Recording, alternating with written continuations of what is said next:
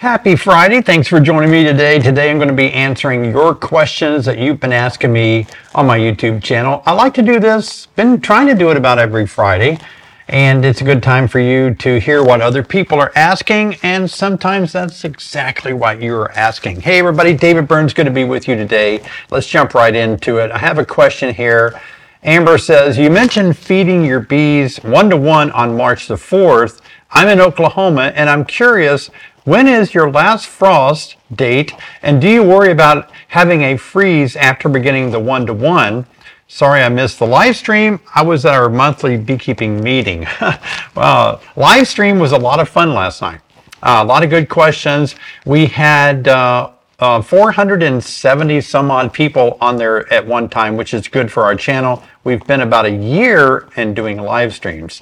So if you are not familiar with my live streams, Thursday night, 7 p.m. Q&A, 59 minutes of more fun than you can endure. So try to jump in there on Thursday night. I'll leave a link right here in the description and in the screen. You can join us on Thursday night. I'd like to see us reach 500 people watching at one time. So maybe next Thursday will be that time we cross the 500 mark. We did cross the 1-year anniversary back in February. So that's been a lot of fun. Now to your question, good question. So it really isn't about what day. I know we want to be formulaic and kind of be a more like a cookbook science on bees, but we can't do that because the weather is not predictable. We would love the weather to be predictable, but it's not. So my first frost could be anywhere within a 3-week window. Really could be, or my last frost, I guess. So, it's kind of hard to tell. So what I go by in determining this is just a sheer luck of the draw. I'm hedging my bets, really. It's a crapshoot. I'm just trying to figure out, I want to backdate when I need foragers. And so I calculated out to be approximately 45 days from when the queen starts laying a lot of eggs to when I have a lot of foragers, those eggs become foragers, right? When she lays an egg, it takes 21 days for that worker to emerge, and then about another 23 days after that for that worker to begin foraging. So I try to figure out when I'm going to have dandelions. That's going to be the first sign of good warm weather, good foraging.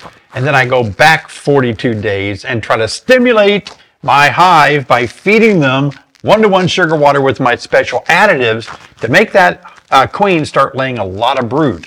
And I need the liquid sugar water to support the nurse bees that will be feeding the brood as larvae. So that's all calculated out, and there's just no exact science to it. It's just guessing. I could get a hard freeze and kind of stunt the growth of my hive, but it won't be too bad. It won't be that many days of warm weather. They'll survive a cold snap, a freak Alberta clipper.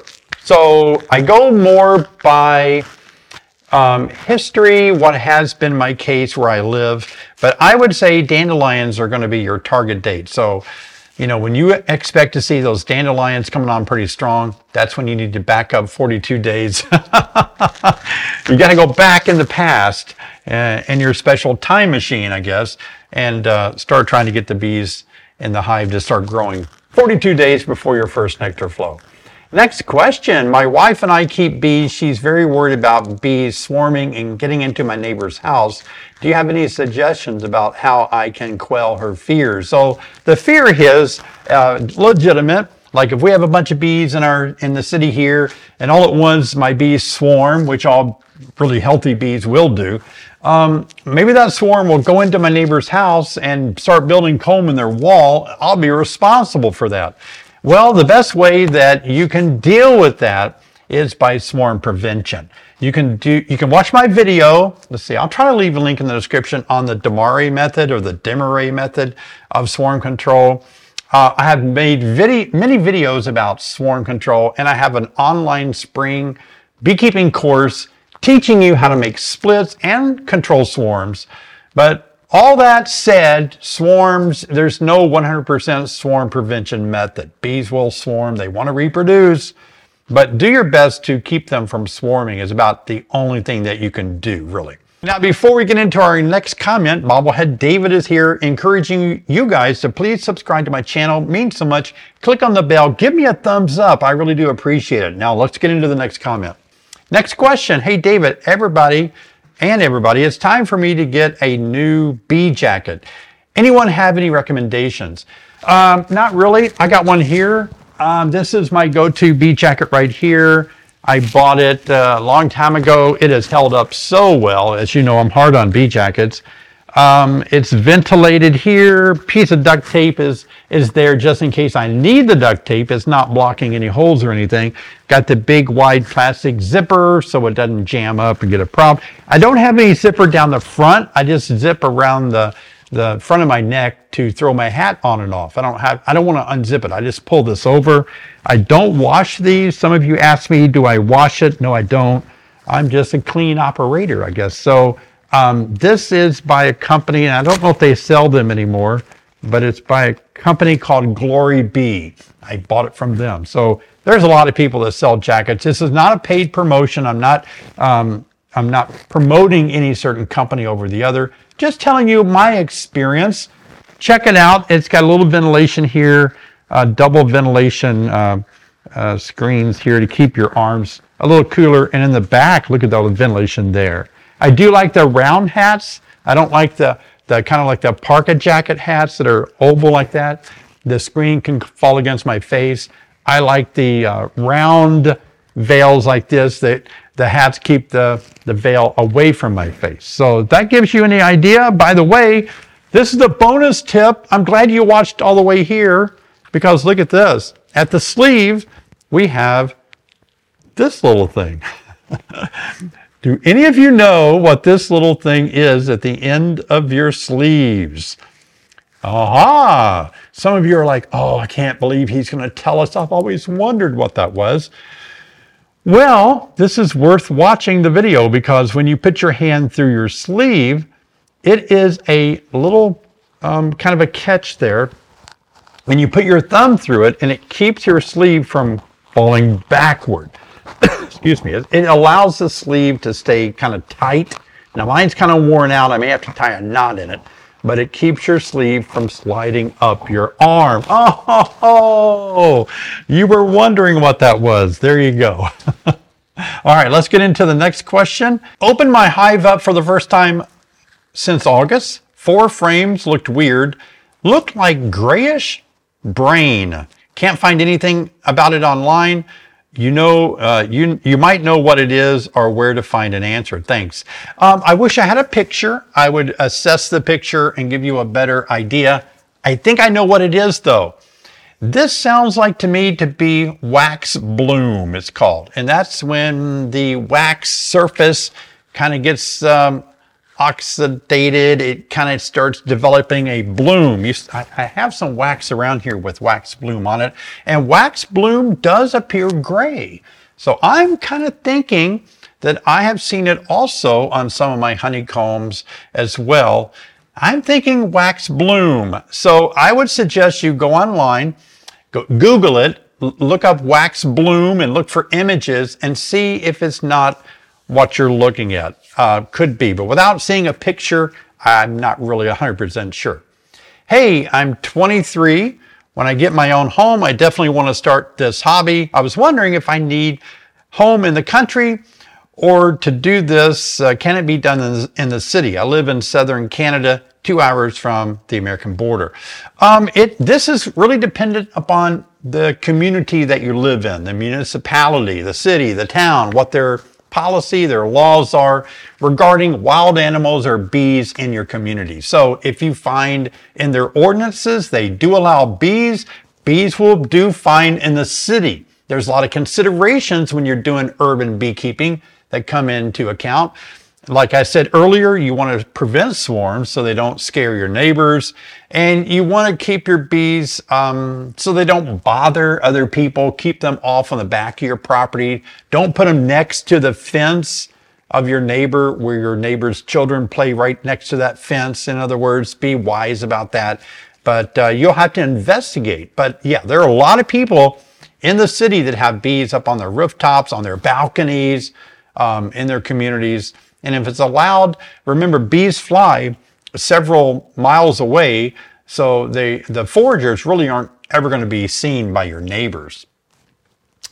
Next comment, looking good, David. Still a bit early to get excited, but fingers crossed. I love the progress of the Little Round Hive. Made a video about the Little Round Hive. If you haven't seen that video, I got this Little Round Hive off Amazon. I thought, man, that's not going to work. Bees will die so quick in that little thing. They're still, oh, I can't tell you. But you need to watch my video about are they dead or alive after 2 winters of me not doing anything to them. Let's see. Okay. This is not the time to let your guard down. I like this comment. This is not the time to let your guard down, folks. Late winter, early spring is prime time for colonies to quickly and suddenly starve out as brood rearing ramps up. That is so true. Thank you for leaving that comment. Quickly using up their last bit of food stores before natural forage is available. That is so true. Happy beekeeping from Newfoundland. Newfoundland? I always wonder if that's Newfoundland or it's not Newfoundland. I don't know. But anyway, yeah, big push right there as well from me to you is that don't let your guard down. Just because you're having some warm-ups and your bees appear to be bringing in some pollen here and there from who knows where, right?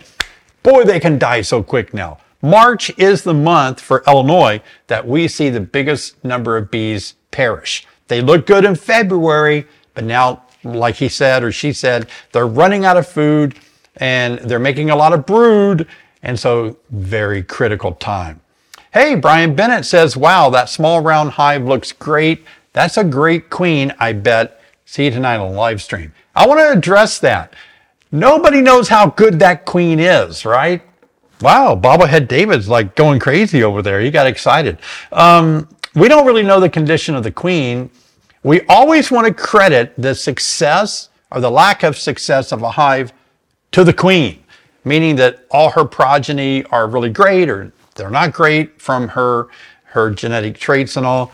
It doesn't always mean that. Sometimes you can have bees that are doing fantastic, and it may not be necessarily all dependent upon how well the queen is, although most of the times we feel that we want to select a good queen so that all of her daughters do a great job with the hive. But it could be the hive itself. It could be the configuration of that hive. We could put a not so good queen in there, and maybe that little round hive, that could be the entire answer to all the beekeeping problems ever known to mankind, is to put them in a tiny little round hive.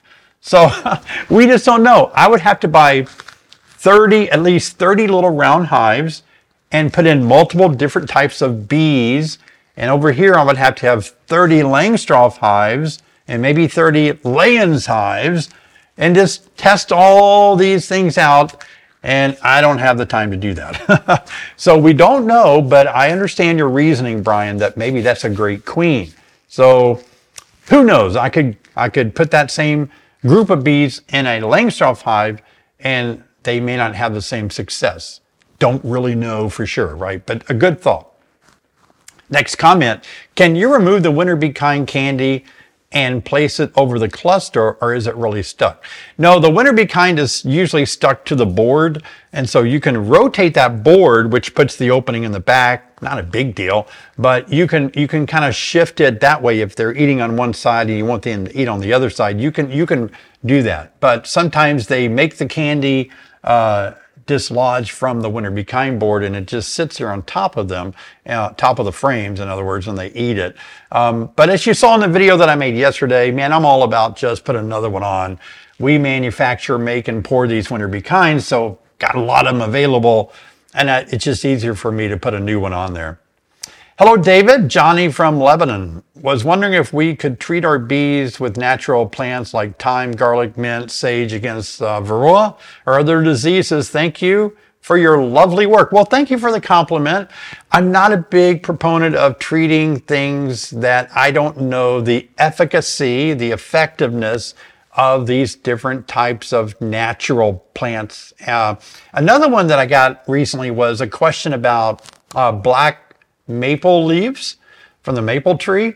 And some people say that those leaves can be burnt in a smoker and control mites. Now, before you do that, let me tell you, let's see if I can think this through. The blackleaf maple trees have a chemical called juglone, and that I think it's Juglone, juglone. That chemical has been known to kill or suppress some of the insects around maple trees, even plants. It's more in the roots, but it is in the leaves. The thing about it is, I don't see any studies done that evaluates its effectiveness on the varroa mites burned in a smoker.